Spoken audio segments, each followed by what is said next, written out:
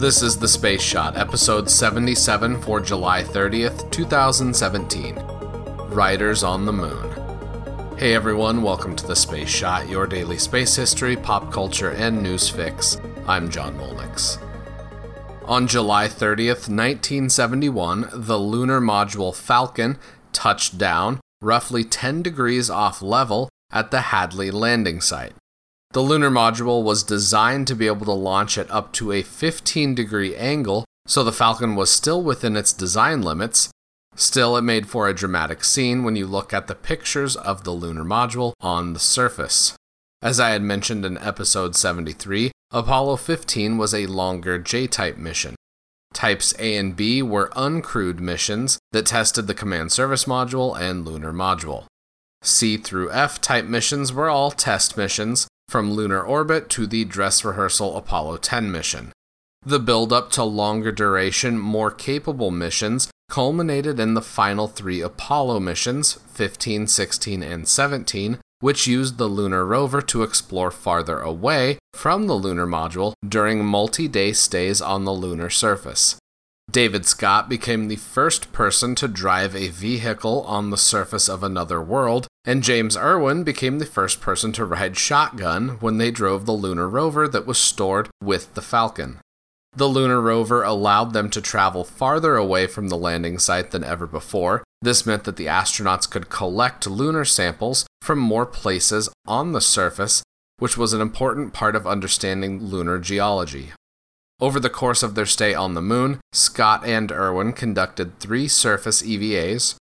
During the final EVA, Scott and Irwin performed an experiment to show the effect of gravity on all objects is the same. Not quite yet. I haven't put the solar wind in yet, but I will shortly. I want to watch this. You have a good picture there. I've got the... Beautiful picture, Dave. Well, in my left hand I have a feather. In my right hand, a hammer.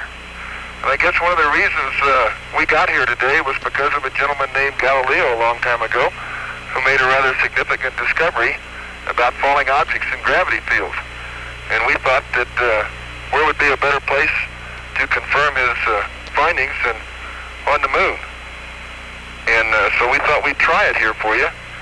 The feather happens to be appropriately a Falcon feather for our Falcon. And I'll drop the 2 of them here, and hopefully they'll hit the ground at the same time. How about that?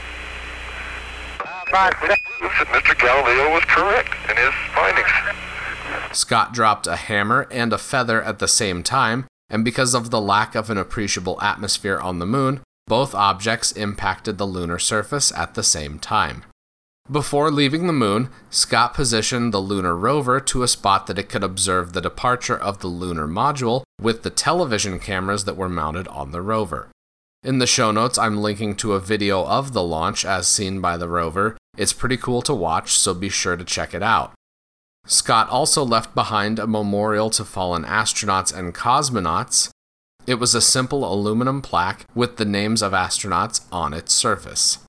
Beside it, he placed a small aluminum sculpture that had a vaguely humanoid form.